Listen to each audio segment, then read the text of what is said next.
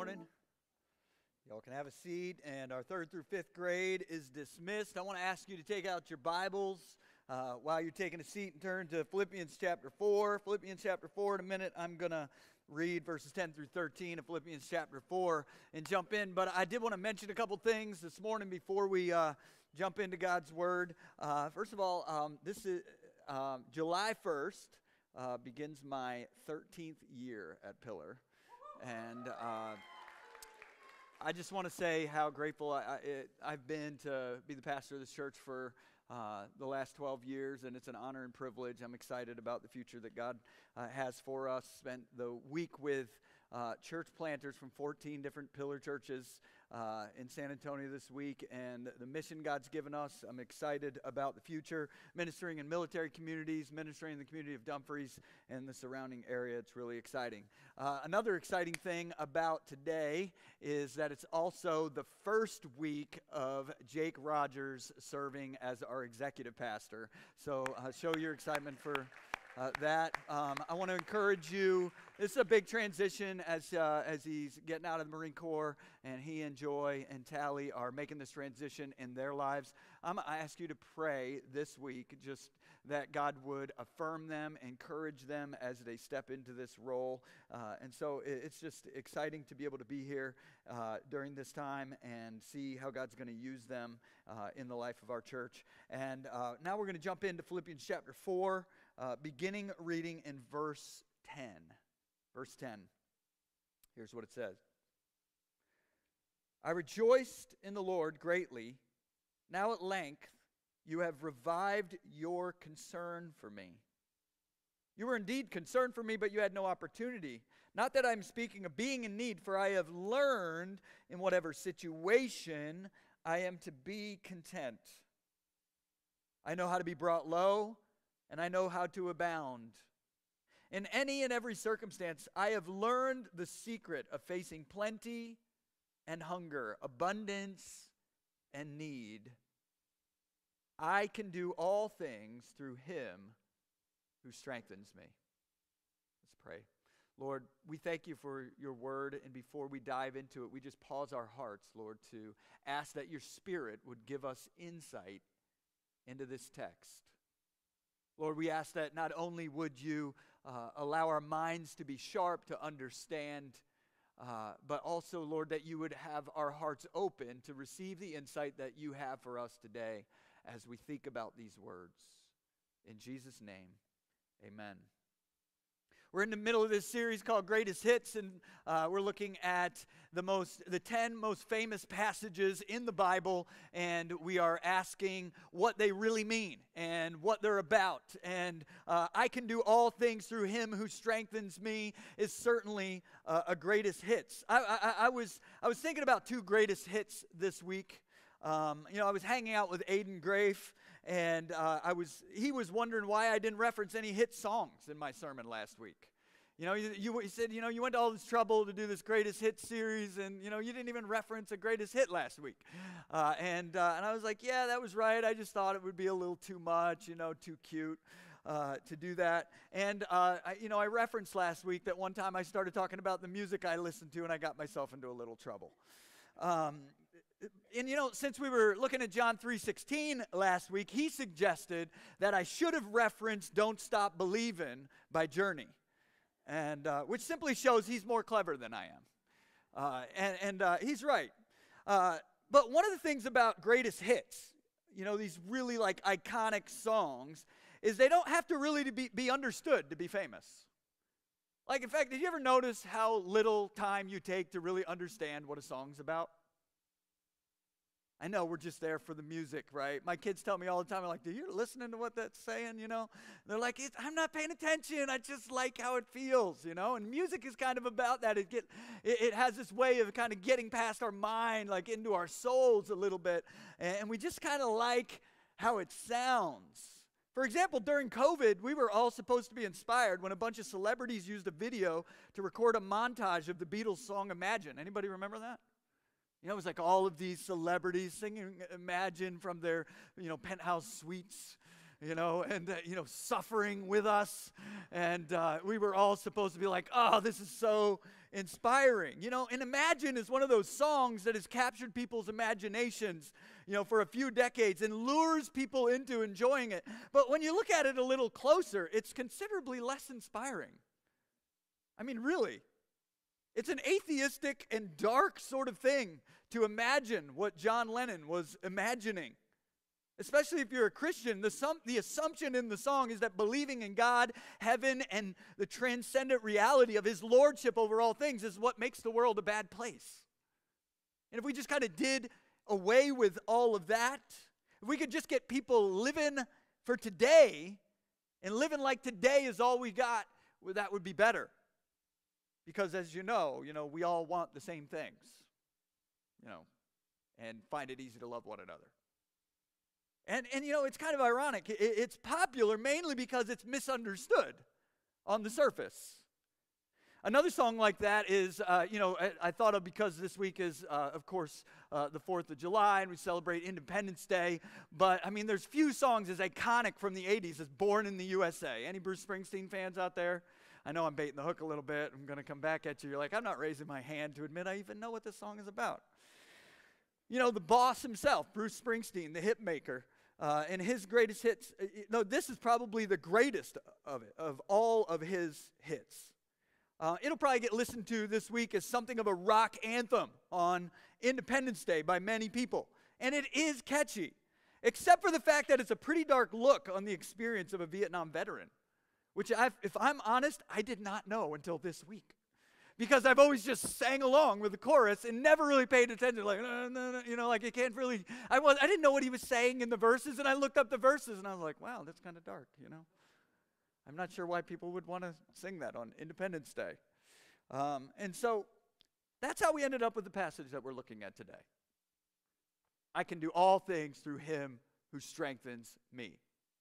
It's probably one of the most misunderstood. I think it's famous mainly because it's misunderstood. Each week we're like, why is this verse so popular? I think if we're being honest, this verse is popular because of a very basic misunderstanding of what the verse actually means. I don't know if you've ever seen it. I've seen it tattooed on people's arms. I've seen it on coffee mugs, posted on their Instagram story. You can find all sorts of places where this is like one of those verses that people love to go to. And I can do all things through him who strengthens me. Ripped from its context and placed on that mug or a t-shirt or Instagram post or anywhere else where you find it alone, it seems to be a way to sort of cheer ourselves on to victory in something that we want to be successful in. It most often gets used as a spiritual sort of self-talk to pump us up with optimism when we really want to be victorious. That is no more apparent than in the world of sports. As someone who played a lot of sports growing up, if you were around Christians who loved sports, this verse was ubiquitous. We can win the game, beat the other team through Christ who strengthens us. No doubt, God is our creator, and as the creator and sustainer of all of life, he's the one who has given strength to everything that exists. But using it to say what people often do begs a lot of weird spiritual questions if you think about it, especially in the world of sports. Because using it this way, it seems to imply a special giving or portion of strengthening for the moment so that somebody could win. God may do that, but I don't see really anywhere in Scripture where we're taught to think that he does. It's not that he's not concerned with every detail of our lives, but our ability to discern whether God gave strength to the victor or will give strength to the loser is not really something that is very apparent on the surface if you understand what the Bible teaches. Thankfully, though, this has nothing to do with what the verse really is all about. So sorry to ruin it for you if you have it on your coffee mug and you looked at it this morning. What I'm hoping to do through this series is take some of these famous passages, reorient ourselves to what they really mean, so every time you see them, whether they're used right or not, you have a new sense of understanding and wisdom about why they're so important. Well, quite bluntly, what is the context of this verse? Quite bluntly, Paul isn't writing about winning your next game. Paul is writing one of his prison epistles. These are the words of a man sitting in prison for his faith. He's essentially on house arrest, waiting to hear whether he will go free at some point or if he will suffer and die because of his faith. His biggest supporters in the experience have been the church at Philippi, where they're also experiencing levels of social, political, and personal persecution that seem to be increasing and are the reason that Paul's writing them a letter to remain faithful. He's sitting in prison and saying, I can do all things through Christ who strengthens me, so you get ready to do all things through Christ who strengthens you. But the context is a difficulty, a circumstance of suffering and persecution for Paul and those who received the letter. Yet, while the people at Philippi are under that pressure in the church, they're sending Paul money for food and support. That's what we read about there in 10 and 11. They've again gathered up money and they've sent it with a messenger so that Paul could be well taken care of, because if you were on house arrest, you had to pay to get your own food, or you had to have other benefactors who took care of you in that situation. And so they've cared for him. They've sent them people to minister to him. They sent him food and money. He may at some point go free and continue to serve the church that he started across Asia Minor and extend the mission into Spain, where he said he really wants to go. Or he will depart this world and be with Christ, he says in chapter 1. And this is the context in which these words find their meaning when he says, I can do all things through Christ who strengthens me. They find their meaning in suffering and trial. They find their meaning and purpose as a statement from Paul of consecration and confidence in God in the face of a difficult season of obedience to his will.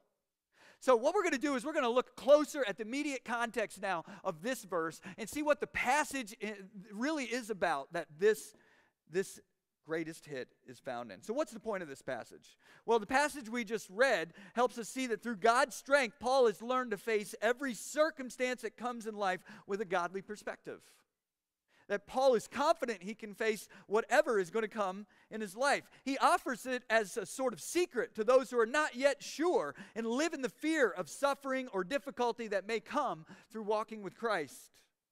If I were to sum it up, the main idea here this morning is that God gives the necessary strength to remain faithful in every circumstance. That we can have confidence that God gives the necessary strength to remain faithful in every circumstance that we face. That's the main thing that Paul is really concerned to say here.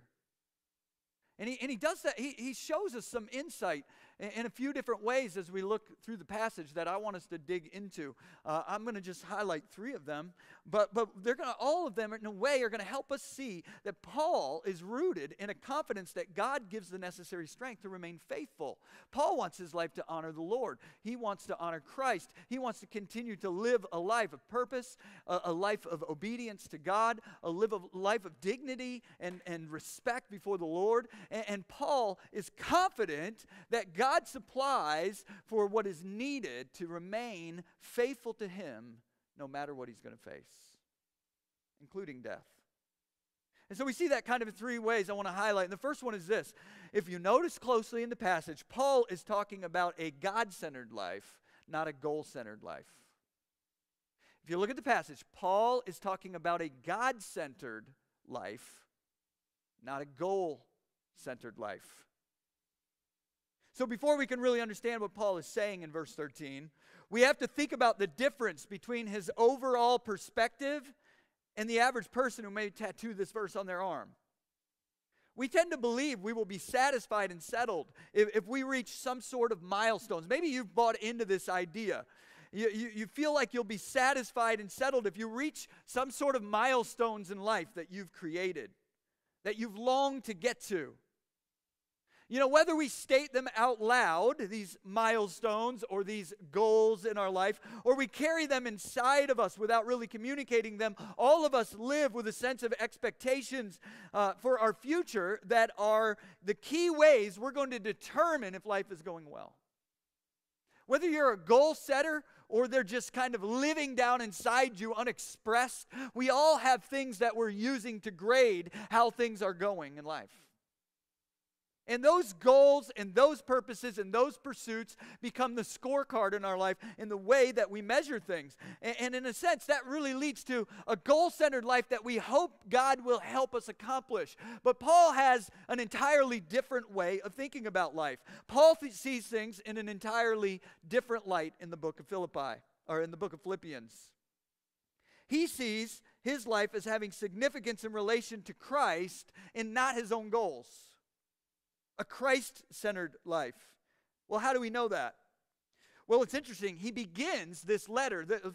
Philippians is just a letter, a four-section letter that Paul writes to a group of Christians in the city of Philippi. And he begins that letter by introducing himself, reminding them, telling them who the letter's from. And he begins that letter by saying it's from Paul and Timothy. First thing he's going to say, servants of Christ.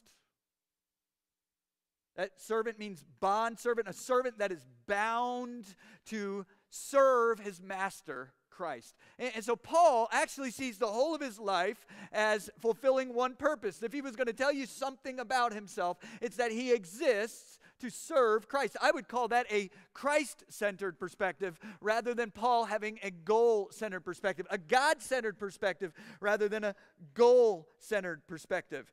In chapter 2, he says that he only wants for Christ to be honored in his bodily life, that he has one pursuit, one desire in the first couple chapters.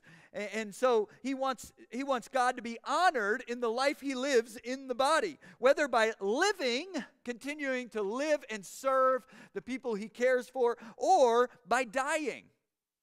Either way, he's got one desire. His life is for the purpose of honoring Christ, whether he lives or he dies. That sounds pretty God-centered to me. He's a servant of Christ. He simply wants Christ to be honored in his life. He is concerned also, he says at the end of chapter 2, that in the day of Christ, he will have reason to be proud and not ashamed. By the day of Christ, he means the day when he stands before Christ and his life is examined. That he will have reason to be proud of what he's offered as an act of worship through his life to the Lord. Primarily, Paul sees his life as an act of worship to God, not his own to just purpose and plan. You see, Paul says life is ultimately about centering ourselves around God, not around our goals. It's not that there's something particularly wrong with having some goals. It's just how much weight they have in our lives. For Paul, he would make goals, but in the end, he desired in every circumstance to honor Christ. He would be happy to scrap the goal if he sensed that he needed to serve the Lord in some different way in the moment. So there's nothing particularly wrong with goals, but his life was centered around Christ. He says that in chapter 3, what he had previously considered gain as far as worldly accomplishments and accolades, he now counts as nothing compared to one thing, to knowing Christ. So now it's not just that he honors Christ, but that in the honoring, in the experience, that he's getting a deeper and deeper knowledge of Christ himself. What is he like? What does he care about? How can I live like him? See, Paul is a disciple of Jesus. He's not just someone who is sort of a fan of Christ, but he is a follower of Christ. His life at the center, he wants to walk with Jesus. He wants to know, what does it take to be like him, to share in his suffering, to share in the joy of his resurrection. For him, it's all about knowing that. In every circumstance he faces gives him an opportunity to do that. He says at the end of that chapter 3 that many will live as enemies of Christ because their God is their belly and they're driven by minds set on earthly things. He just gives it a picture. A mind set on earthly things as the primary pursuit and one that's set on Christ. He says the mind that's set on earthly things is driven by internal desires, drives, longings, goals, all of those things that have an ascendancy. They're more important than knowing Christ. And I think Paul is really wanting us to see that we'll never be ready to experience the strength of God in every circumstance we face until we realize that all of those desires are less important than knowing him. Less important than honoring him and walking with him. It's experiencing life in the path of Jesus. So what does all this mean for us? It means that you won't appreciate the meaning of having strength to face all the things that Paul says we can face, until you share Paul's understanding that knowing Christ through every circumstance is of far exceeding value above reaching your individual goals. Until that becomes your chief goal, knowing Christ through every circumstance, the rest of your goals will cause chaos rather than order. So what can you do with that? Well, my recommendation would be that you first of all, that you identify the real longings and goals in your life that are most prominent. That you would take a good look at your life and say, what are the things that I most desire in life? That are driving the decisions that I make? And what do they have to do with knowing and honoring Christ? Am I ready for those to be set aside when it's clear God has set me in a set of circumstances where they can't be attained and I have to just walk with Christ? But I think it's important that you don't leave those things unnamed, because they're driving your life in some way. They're determining how you are experiencing inwardly your life. I'll never forget hearing John Piper years ago describe the idea of a God-centered life using the solar system. He described that there's sort of a self-centered life where we want life to revolve around all of our desires, and a God-centered view of life where we realize life revolves around Christ and His desires. Piper says you have to get the right thing in the center, like the solar system, or it would be chaos.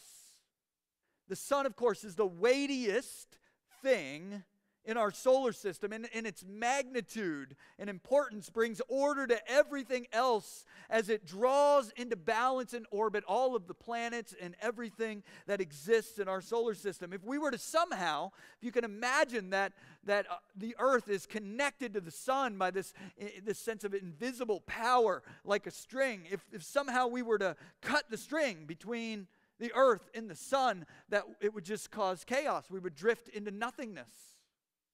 And in many ways, this is what happens when we cut ourselves off from God's perspective, from centering ourselves around His purposes and plans. We cut ourselves off and we drift into a sense of purposelessness and chaos in our lives. If we try to make everything revolve around us, we could imagine trying to make things revolve around the earth. It does not have the weight and size to keep things in order. Many of the things we desire in the grand scheme of things simply aren't important enough to bring everything else into order. And that if we'll set ourselves in our life around the big thing, around God Himself, our Creator, His purposes for us, that many of the things we're most concerned with will be drawn into their proper orbit and balance. So, in this passage, Paul is inviting us to take on a whole new perspective about life, one that is God-centered rather than goal-centered, and doesn't just see that we are to decide what our goals are and ask God to lend His power for that, but to entrust ourselves to God and His purposes and trust that His power is sufficient for us to be faithful in all of those things. That's the first thing we see. The second thing that we see is Paul is talking about facing circumstances, not self-fulfillment. So when it comes to what he's talking about facing, what we're able to do, he's talking about facing circumstances, not gaining self-fulfillment. In the text, I think it's pretty clear. I think it's important to look closely at what Paul is saying here in Philippians 3. When he says all things, what does he mean? I think it's important to slow down. Does he mean I can accomplish all the things that I desire? Or does he mean something else? Does he have something else in mind when he says all things? What does the all mean here?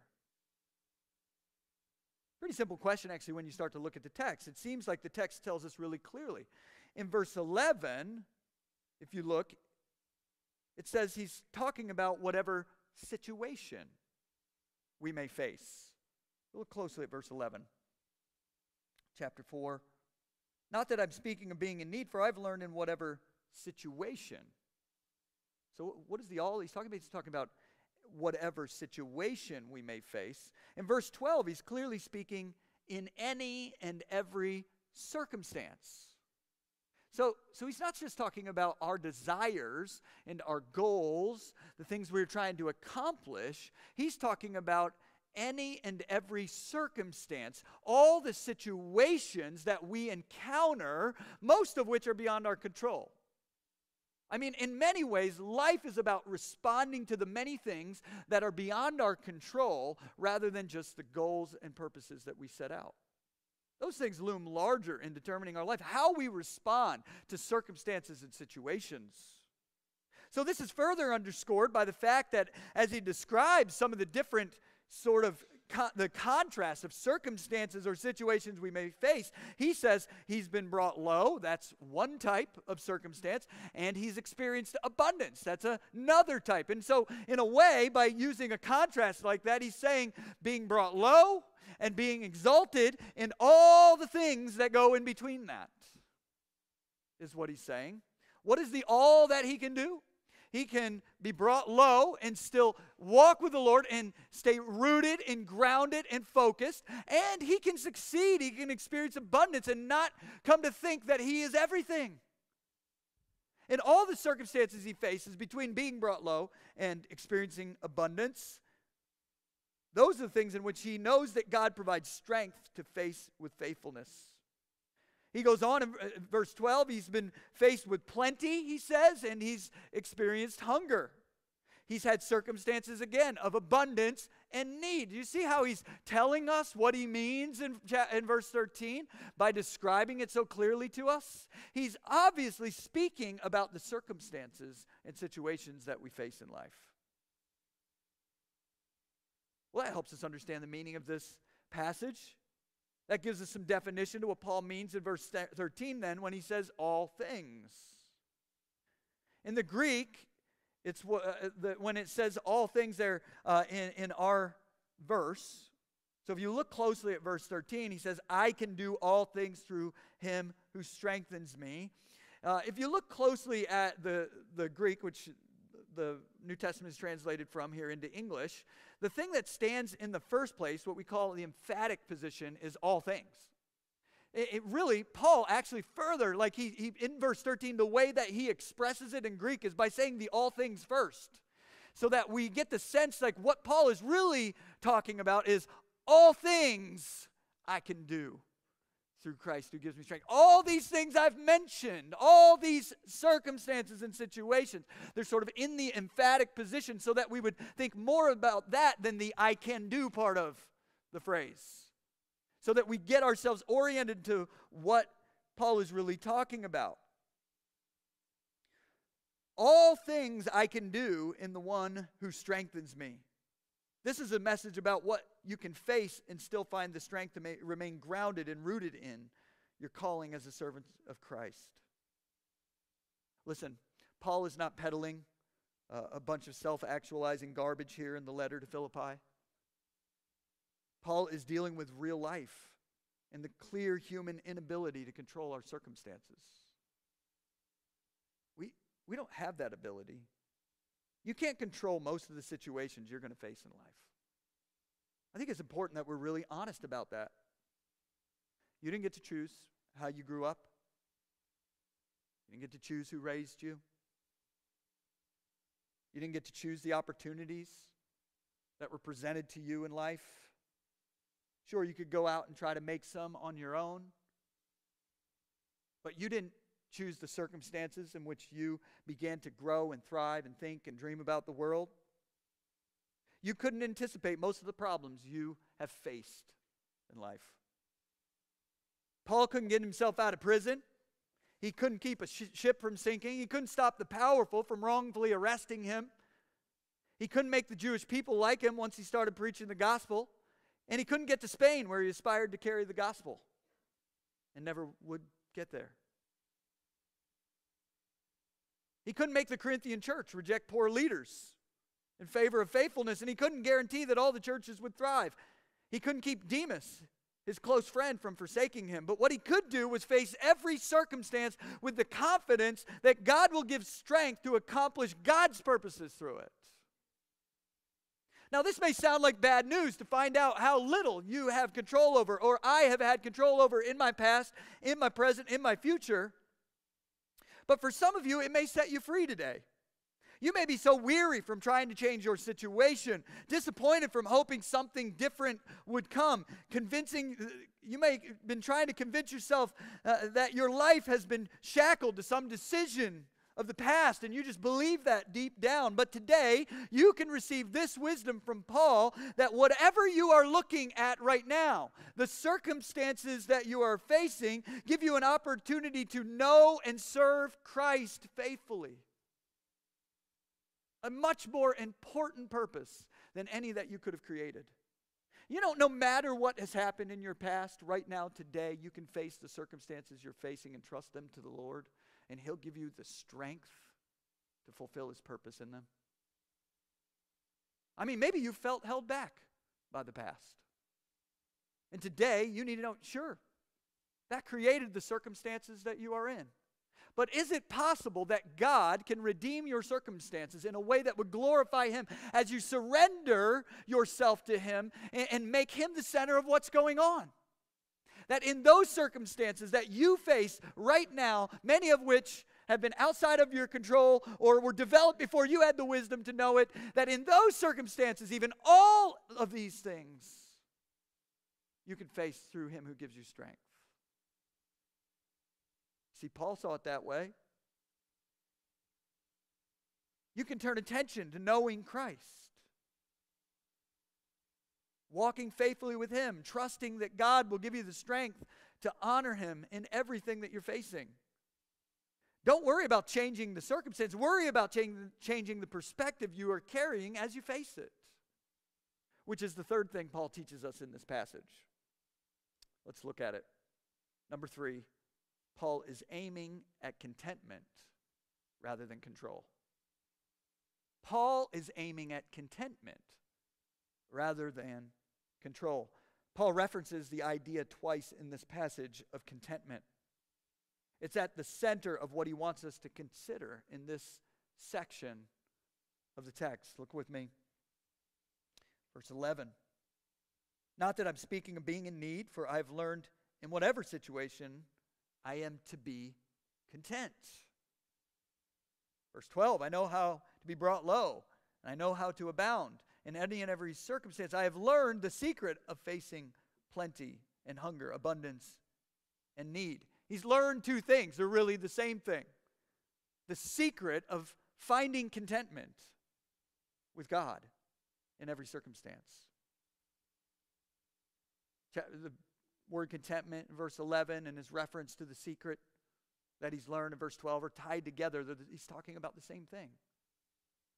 He's learned something here at the core of his experiences that allow him to remain grounded even in really stormy circumstances, anchored when the winds blow. This is what Paul wants to help us believe we can find, we can have. So in the text, he says, by having this perspective of serving Christ in every circumstance, he's learned to be content. He knows I am to be content. He's got this sort of secret or this mystery. That's what it means. The way Paul specifically uses this word contentment in the text, it has the meaning of contrasting something that is within ourselves or inward rather than an external thing in our circumstances.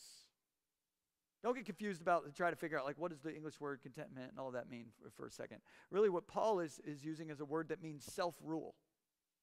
So it means, and by self-rule, he's using it over in contrast to his mention of circumstances and situations. You see, Paul sees the circumstances and situations he's facing as external to himself and out of his control, but he sees the perspective that he owns as internal, something that he and God can work with.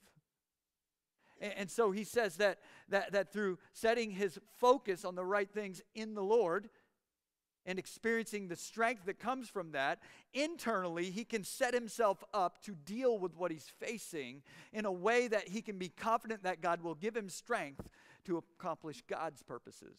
You see, many times when we face trials and circumstances or difficulties, immediately we are sort of knocked out of control and we begin to just try to fix what's happening outside. And Paul says actually what he's learned the secret to do is to begin with what's happening inside. that he would rule over that with a godly perspective. And in doing so, he would find that it sets him up to experience strength to see what he's facing in the right way. And so he's aiming at this sort of contentment that he's talking about here. Specifically in the context, this idea of self-rule or independently ruled, separated from the circumstances. He's saying here that the key to dealing with our circumstances is not to believe that we have some great ability to control what is external, but to instead embrace that through Christ's strength we can rule over our perspective as we face whatever it is and remain rooted in God's purpose. The first order of every situation, in a sense, is to get our inward spiritual perspective set on honoring Christ, knowing Christ, communing with Christ as our greatest treasure. The first order of business is to get our hearts aligned with God and in right relationship to Him as we face it. Earlier this year, January 12th, when Clint passed away, for those who might be new, our founding pastor passed away in January. Was one of my best friends for 20 years. I can remember waking up the next day, and there was a lot of external things to think about. And, in that moment, it was sort of just a flurry of, what are we going to do? How are we going to fix, can we fix any of this? Is there anything that can be done about a situation so sad and tragic, so difficult? And when you try to map that out and how's this going to play out? What's it going to look like for the next couple months? What's it going to look like in the future? You just can't. You can't wrap your head around that. And I can remember waking up that morning, just sort of like with this massive headache and sense of fear and dread. And I just had this sense from the Holy Spirit, sit down. And sitting there, just began to say, Lord, there's nothing we can do about this.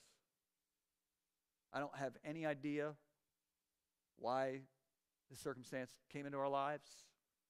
I don't have any preparation that would have gotten me ready to experience this personally, us ready to experience that as a church, Jennifer and the kids ready to walk through this season of their life.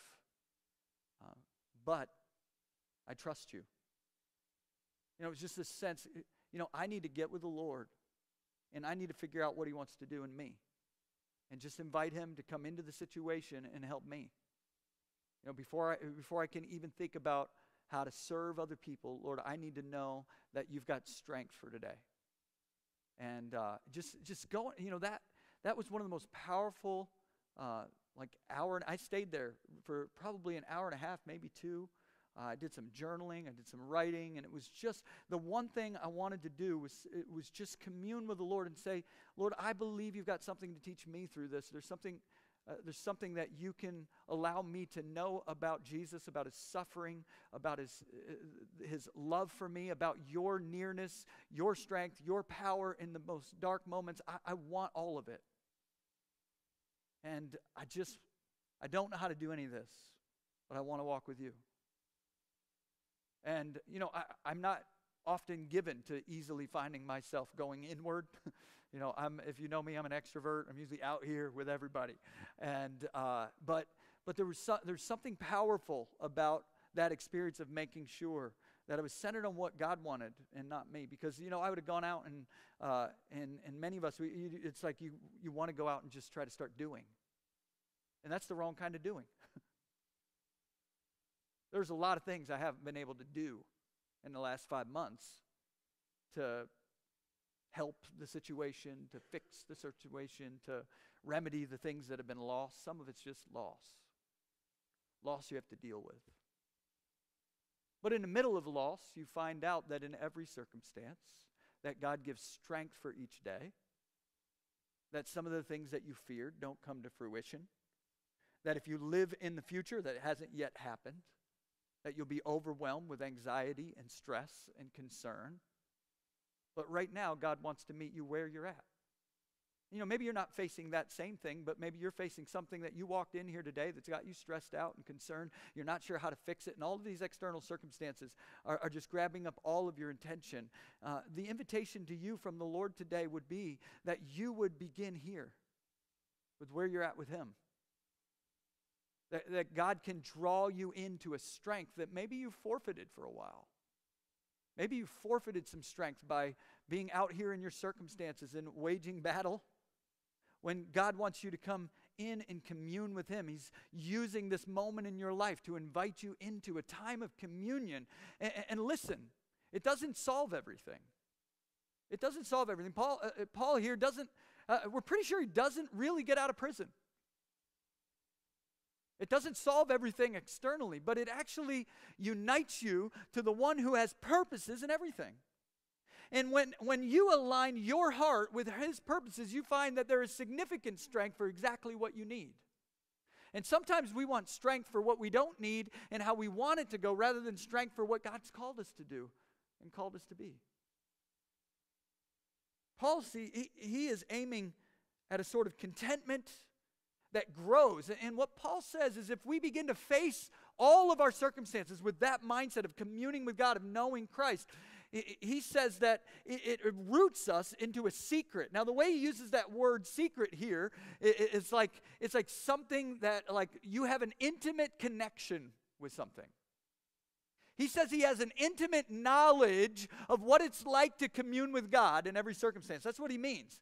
And it's a cultivated knowledge. By having this idea, it's not something that you just get. It's something that you receive as you walk with God through every circumstance with Him at the center. As long as you are warring against your circumstances and you are living sort of a self-centered or goal-centered life and not a Christ-centered life, and you got the wrong purpose at the center, you're not really able to gain the wisdom that gives you the secret. But Paul says, in time, in every circumstance, through God's strength, he's come to learn to be content. So that it's sort of like he's drawn this strength from God, and he possesses an inward confidence for everything he's about to face. I don't know about you, but I want that kind of spiritual maturity. I want the kind of inward confidence that is not deterred by the things that make everyone else shut down in fear. And I know that I don't have that myself. I know I would have never come up with a way of mustering that up in my life.